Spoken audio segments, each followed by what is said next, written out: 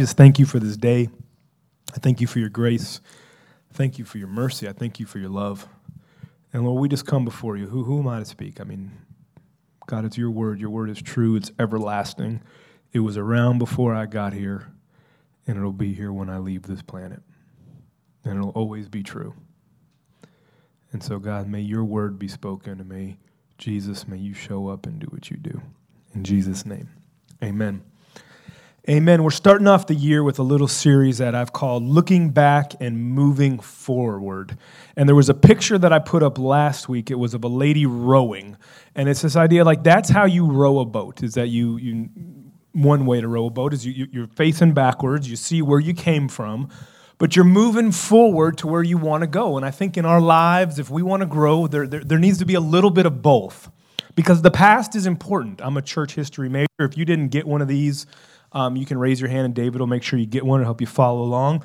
But the past is important, but we don't want to live there because the past is over. It'll never be here again. It is always, God is doing something new. And we are looking forward to move into whatever that new thing that God is doing.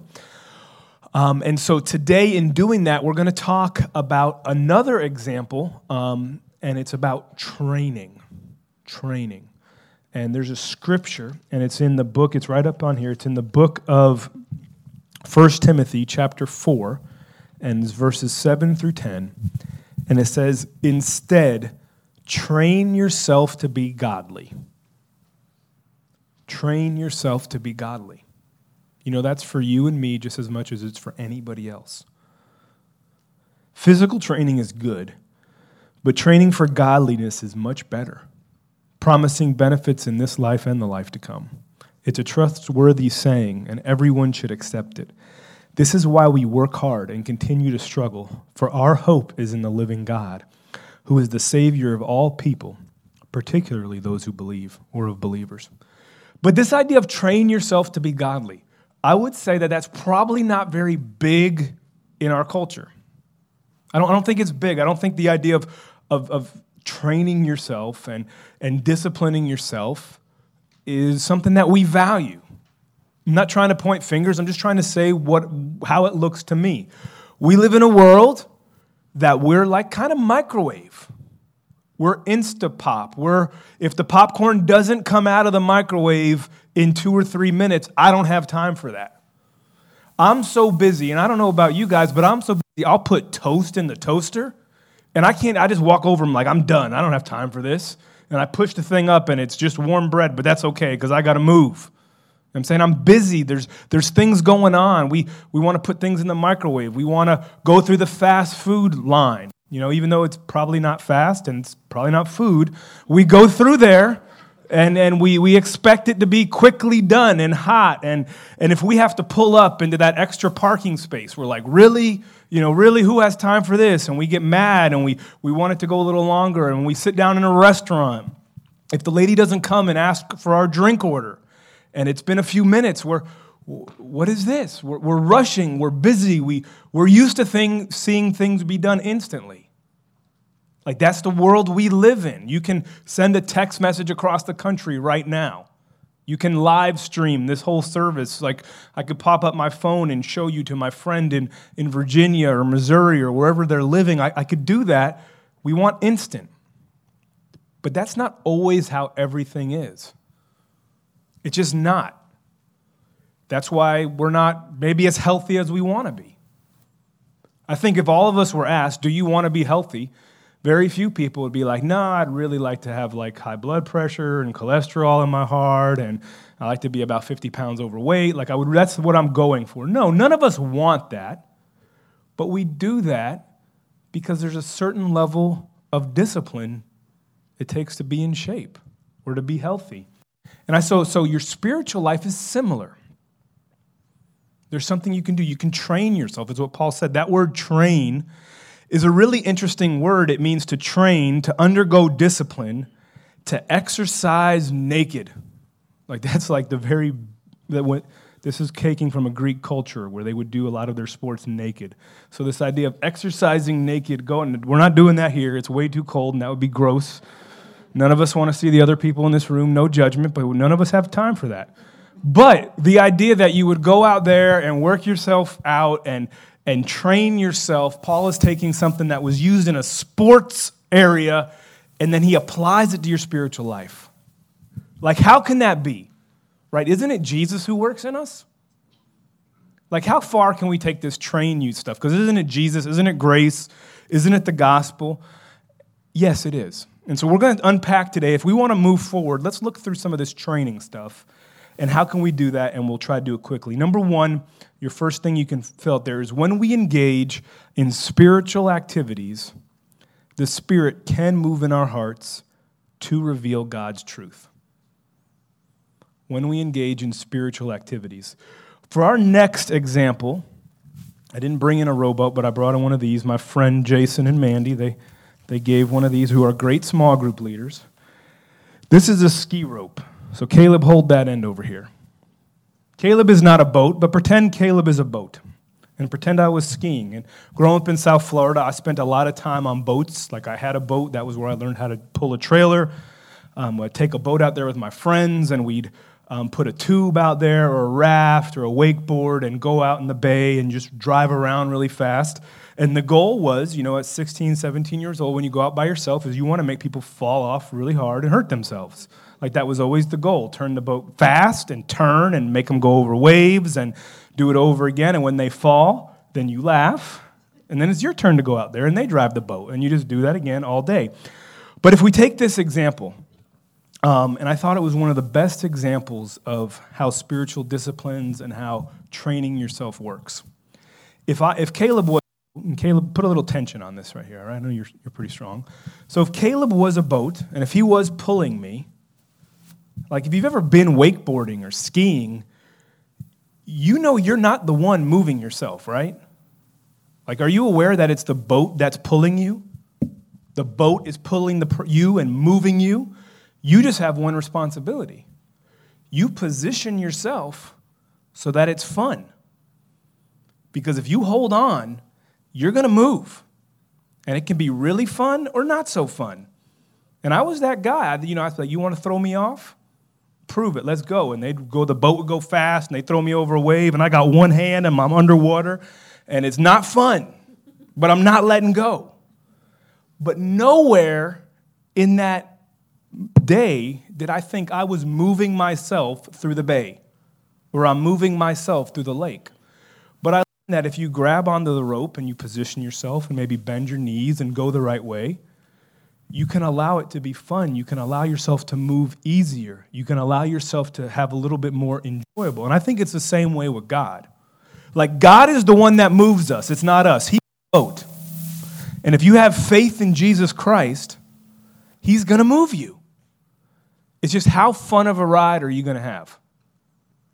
How much are you going to enjoy this thing? And I think that when you learn how to do the disciplines, you're positioning yourself. You're getting yourself right. You're getting yourself in the way so that He can move you. And then the goal is, obviously, to reveal God's truth in your heart.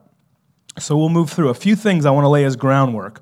Number one, everything must be grounded in the grace of the gospel, of the grace of God revealed in the gospel. Everything has to be grounded in that. It is all about the gospel. You are not saved because you are awesome. I think you're all awesome people, but you're saved because Jesus is awesome. That's why you're saved, because He gave His life for you. So when we talk about disciplines and exercising and training ourselves and seeing ourselves grow and controlling ourselves, it would be just as foolish as the guy who's wakeboarding to think that the boat, that he's moving himself. It is the boat who moves you. It is Jesus who saved you. It is Jesus who changes you. It is Jesus who moves inside of you. Like, that's Him. It's all grace. You didn't earn it. You don't deserve it. Number two, another thing I want to put out there is that God is attracted to weakness. Like, this is just a truth. He's attracted. And when I say that, don't overthink it, but there's plenty of scriptures where if you're prideful, you'll be brought low. And if you're humble, you'll be brought up. Like, God resists the proud, but give grace to the humble. If you want to be a leader, then be a servant. Wash feet. If you've got a weakness, confess it to one another and pray that you can be healed. It's this whole idea that the weaker we admit that we are, the stronger we become. And that's just the way it works. So number one, we'll ground it in the gospel, the grace of God revealed in the gospel. Number two, God is attracted to weakness. And the third one is we have to learn the difference, and this is very important, between condemnation and conviction. These words sound very the same, but they work very different. Condemnation and conviction. The Holy Spirit comes to convict you. That's what God says. Convict, convince you. God will convince you whether you're right or wrong. He'll convince you whether your actions are good or bad. He'll convince you about what is true and what is false. He'll convince you. That's conviction. The enemy will condemn you or judge you. Jesus, that's not what he's doing. He's not condemning you. He's come to forgive you and to give you life, and life abundantly. And what happens, I think, and this is just what I've seen, is that when you try to grow in God and you try to do disciplines and you try to say, man, I really want to be different and train myself, is that the enemy will bring condemnation. For instance, I read my Bible through every year. September, I was done with my Bible plan. And I made a goal. I said, man, you know what I've never done? I've never read it through twice in 1 year. So I'm going to read the Bible, October, November, December. I'm going to read it through again right now. I set that goal. Life kicked me in the face. All right, what did Mike Tyson say? Everybody has a plan until you get punched in the face. All right, that's Mike Tyson. It's not Bible, but it's still true. So life punched me in the face. Things came up. I didn't finish the Bible. I have about 2 weeks left. I'll be done right about the time we end 21 days of prayer. That's what's going to happen. Conviction says, hey, you could have done a little better, maybe if you would have just not goofed off as much, but hey, reading the Bible is important, keep at it. Condemnation says, oh, you set a goal. You didn't make it. You didn't finish between December 31st. Do you really love Jesus? Are you really committed? Oh, you could have stopped doing this and read your Bible, and just makes you feel like a little worm. The enemy wants to make you feel like a little worm. He wants to make you feel useless because that's how he feels. Misery loves company. He knows he's been cast out of heaven. He knows God is against him. He knows he's being condemned to destruction, and he wants you to feel just like that. I'm convinced of that. He wants you to share in what it feels like to be condemned by God. But that's not what God is destined for us who believe. God is destined forgiveness. And so I got to put those out there because, number one, I don't want you to think that you can do anything on your own. It's all the grace of God. Number two, I don't want you to think that you have to be strong to make it, because the weaker you are, the better. And number three, I want you not to get upset if you set a goal and you try to train and it doesn't work out like you want it to. And so we're going to talk about two things. We're going to talk about how to pray, and then we're going to talk about how to fast, because we are starting today. We started 21 days of prayer fasting. We had about 8 people show up this morning, and it was pretty awesome, even though it was super cold, okay? It was freezing. I told you guys I came here at 4:30 in the morning. I kicked the air up, and it didn't do anything.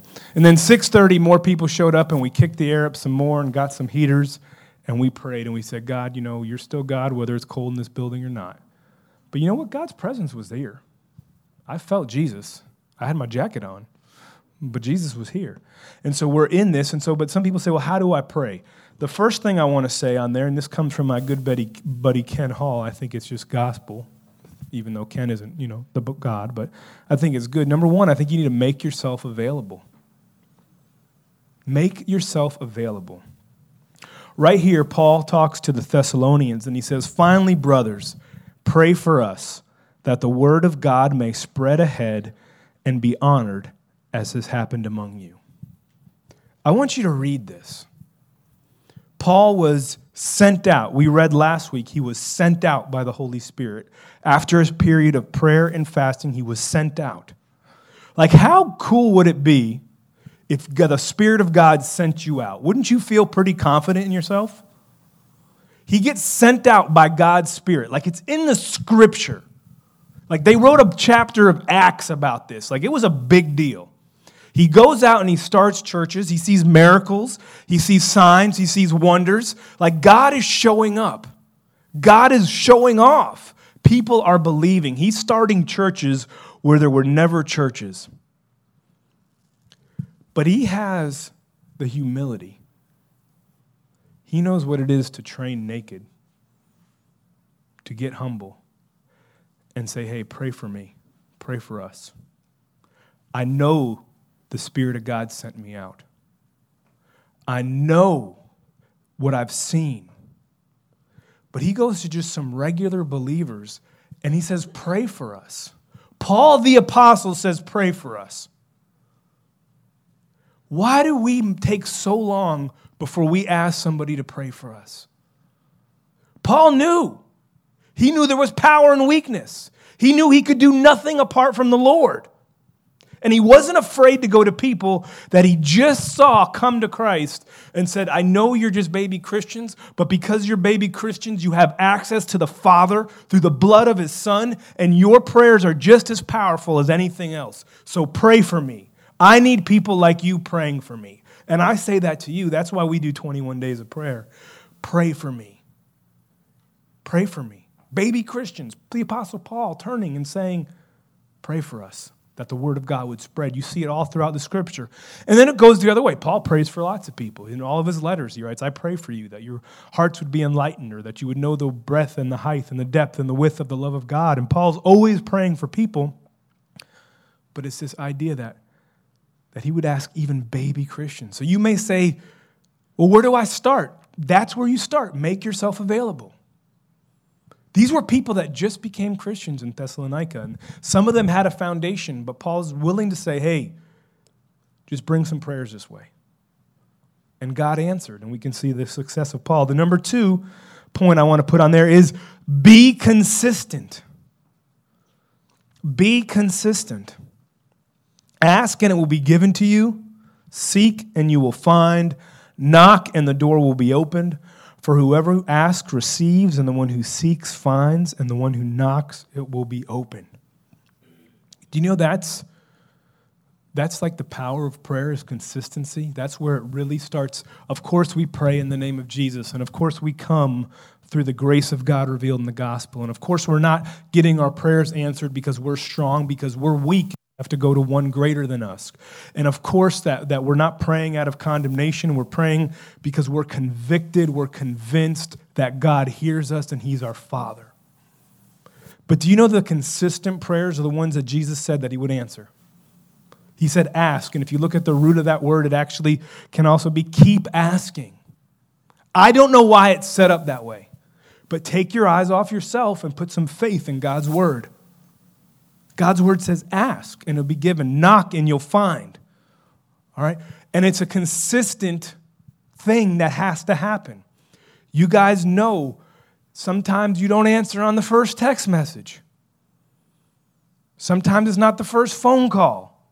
Sometimes the first voicemail.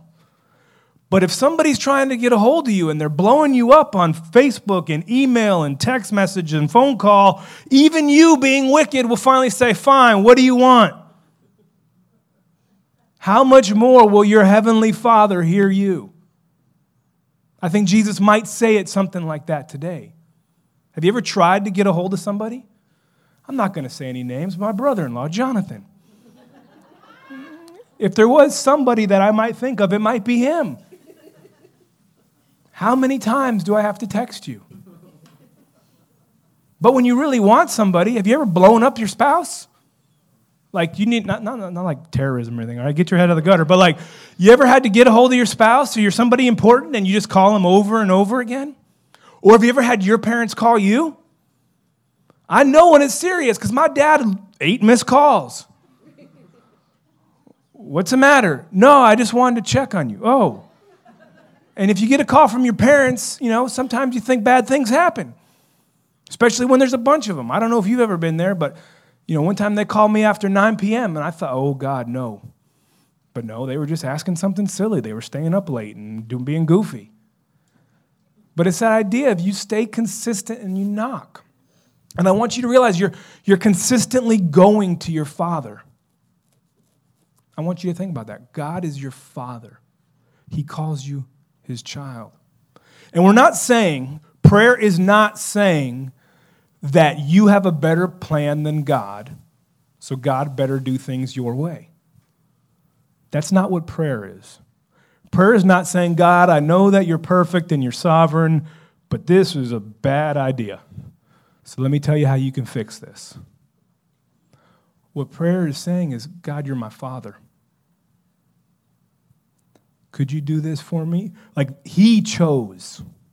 The gospel set it up. We are born again as his children. And do you know that as a father, I can have a plan, and sometimes my kids can change it. Putting on my shoes to go running. It's really cold outside. Daddy, you want to play video games? No, I'm busy. Come on, Daddy, let's play video games. No, I'm going jog. Daddy, let's play video games. Okay, fine. And I sit there, and this was yesterday. This is just how it happens. When your kids come and they ask you things, and they ask you out of love, and they do things like that, sure, we'll play some Mario Kart. Sure, because they're my kids. It's not that their plan is better than my plan, because they're your kids. And don't you get any ideas, and don't be annoying, asking way too many times. Sometimes you got to tell them, stop, it's enough. No, you're not eating that. You're not staying up again. But the point is that how many times do they get what they want just because they've asked? And God is like that. So be consistent. Make yourself available. And so every morning, we're giving you that opportunity. For 21 days, we're going to be praying here because we're crazy enough that we think that it works. And we're crazy enough to think that God will hear us. So make yourself available and be as consistent as you possibly can. There's a paper in the hallway. It gives you the times. I think there's a slide that we can put up there that has the times. But it's 6 a.m. to 7 a.m., Monday through Friday. It's also on our website. If you go to our calendar, you can find the dates. If you forget what time is it, Saturday and Sunday, it's a little bit later. But please check that out and make yourself available. The next thing we're doing is we're starting 21 days of prayer and fasting. Fasting. Let me tell you what that is in the simplest way. Not eating. Like, don't make it any more, any less. Like, that's what fasting means. If you look up the word, it means not eating. It doesn't mean not sinning. Some people think that's what fasting is. I'm giving up pornography for the next 21 days. No. That's not, I'm saying that because I'm not going to be getting drunk for the next 21 days. No. All right, I'm not talking about alcohol. I'm just saying getting drunk, the Bible is pretty clear. Don't get drunk. I'm not smoking crack for the next 21. That's not what it is. If you look it up, it means don't eat. But how the heck are we supposed to do that? How does that work in 2018? Because, come on, eating is fun. Sometimes, you go on vacation, you want to eat. It's fun. You eat and you talk about where you're going to eat next. So what do we do? How do we make this work? And I'm going to go over this. Number one, how to fast. The first step is keep your mouth closed. I don't know how to say it any clearer. And I'm not trying to be funny, but I want you to think about that. Keep your mouth closed. You read about what happened when Jesus fasted. I just want you to read this. And after 40 days and 40 nights, he was hungry. Wasn't one of his temptations, hey, turn this stone into bread? And didn't he say, no, but you don't live by bread alone, but I live by every word from the mouth of God. I'm looking for something more. And so as we go through fasting, that's really what it is. And I'm not trying to make it funny, and I'm not trying to make it weird. But if we're going to look back at what did they do in Scripture, you can't tell me they did anything other than not eat. That's what they did. Well, how does that work today? I'm not sure. I know how I'm going to make it work for myself And we'll talk about that in a second. The next point I want to say is this is Jesus talking about fasting. It says, "But when you fast, anoint your head and wash your face, that your fasting may not be seen by others, but by your Father who is in secret. And your Father who sees in secret will reward you." So keep it to yourself. That's the next point. If you can keep your mouth closed and keep it to yourself, that's what fasting is. Now, let me give you a biblical understanding of fasting in about 5 minutes. And if I go too fast, just go to the podcast and listen to it over again or come ask me questions. Fasting in the Bible normally happened around the time of mourning or repentance. That's when it happened in the Bible. It was not a diet. If you ate too much in the holidays and you want a diet, maybe you should. Fasting is not a diet. It was about mourning. If you read about fasting, when did people fast? Like if we're looking back so that we can move forward, and if we see anybody in the Bible that we're like, man, these people knew God, I would like to know God. Well, what did they do? Like, because that's what I do when I read the scripture. I look back at them, but then I think about where I'm going. Well, you think about Nineveh. If you know the story of Jonah and the whale, Nineveh was the place he went to go to. God told them, hey, I'm going to destroy you. That's what Jonah went there to say. And it says the whole nation began to fast, even the animals, for 3 days. They were mourning their sin.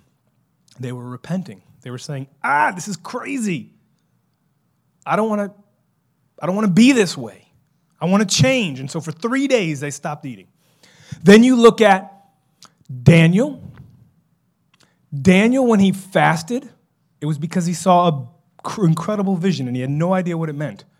He's like, God, I do not know what this means. Another person that fasted in Daniel was the king. Remember Daniel in the lion's den? You ever remember that story? The king didn't want to throw him in the lion's den, and the king was like, my friend, I'm throwing you in a pit with lions, not good. And he fasted all night. He was mourning. He was beseeching God. David, one more example. He fasted when his son was sick. His son was so sick that he goes and he fasts and he doesn't eat food and he's mourning and he's crying out for his son. Fasting does not twist God's arm.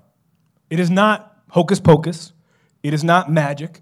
And it should only be done very, very occasionally, I think, by a New Testament believer because something has happened. See, we have something that David, Daniel, Nineveh, nobody had. We have the Spirit of God. It is finished on the cross. So it's not like we have to fast. So why do we fast? Because it is finished, right? Like, are we going to get God to do any more, or is it finished?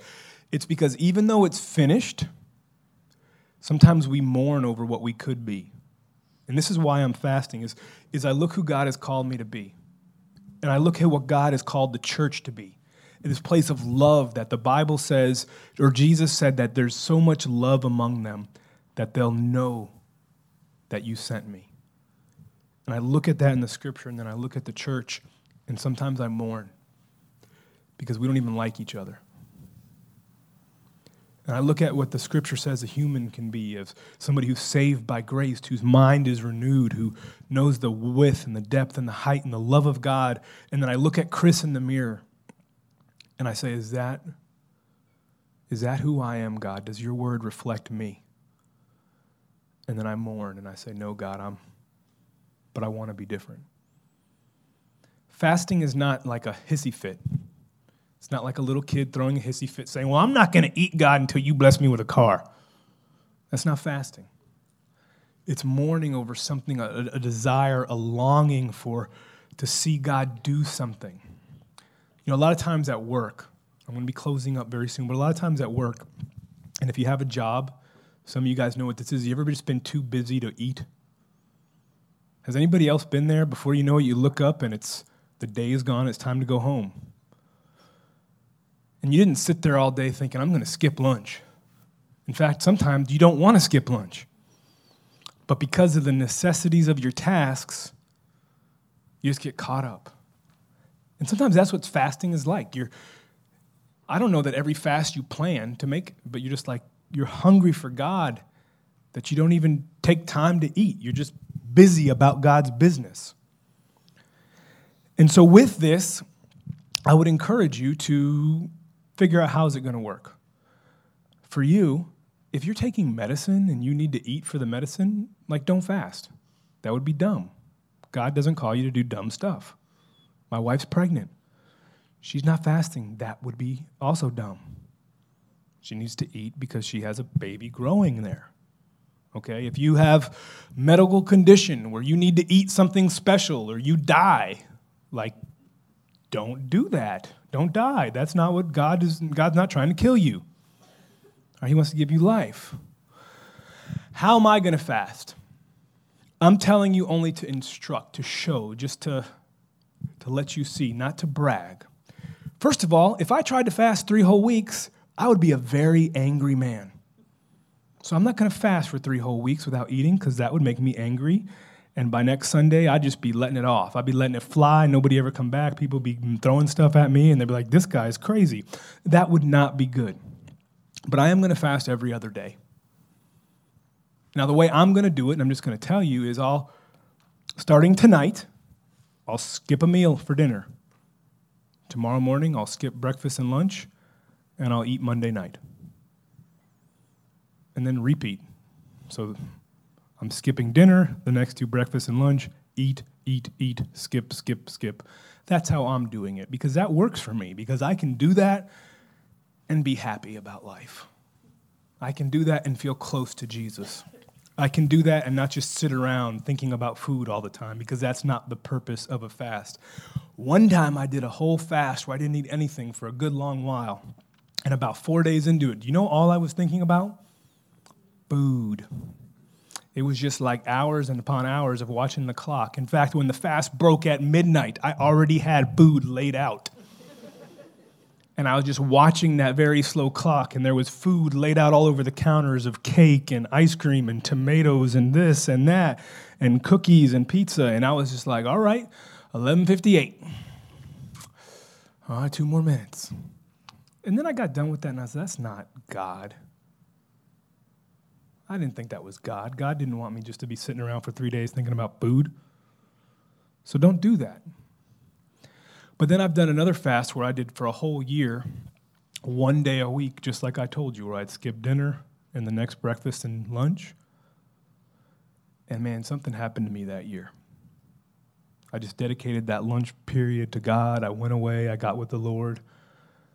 And I'm healthy enough. I don't have medicine that I'm taking. Like, that whole year of once a week, that was powerful.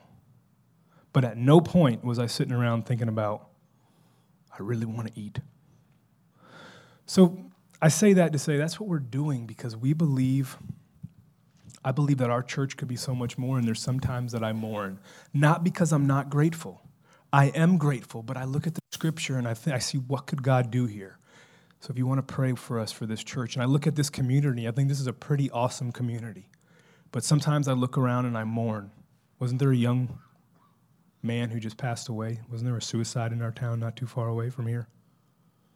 And so sometimes I look around and I mourn. And so as we start off the year, we're rejoice and we're glad for what Jesus did.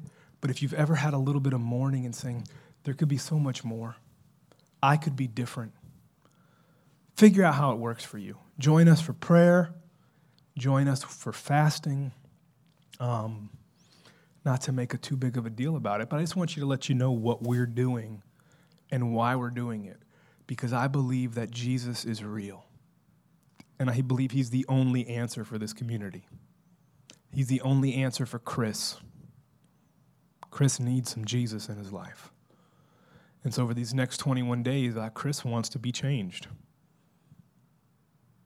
Chris wants to be different. I don't want to be the same person that ends this year that started it. Would you just bow your heads just for a second? Just like I started off with the illustration of the water skiing, you can't change yourself. Only the gospel does that. Only Jesus does that. Only the Spirit of God does that. But I think you can position yourself. You can pray. You can read your Bible. You can fast if that's what God's called you to do. And if you do it in faith, if you do it in faith, I believe God uses that. So we're coming into a period of 21 days, and maybe you just walked in today and you haven't been around for a while, and you're kind of thinking, whoa, this sounds crazy. Well, it kind of is. I mean, this God stuff is nuts. Thinking that God loved us so much that he sent his only son here to die for us on a cross, and that his blood will cover our sins. Like, I believe that with all my heart.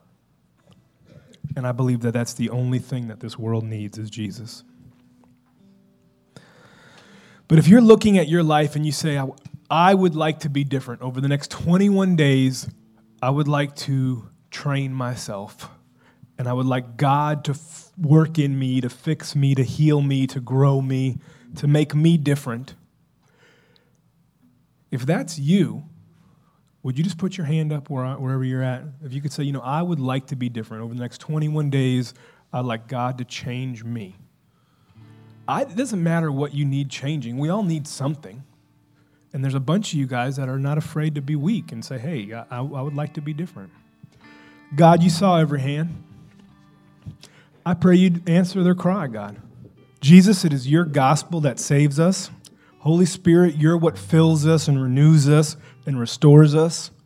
Heavenly Father, you're the one who calls us children.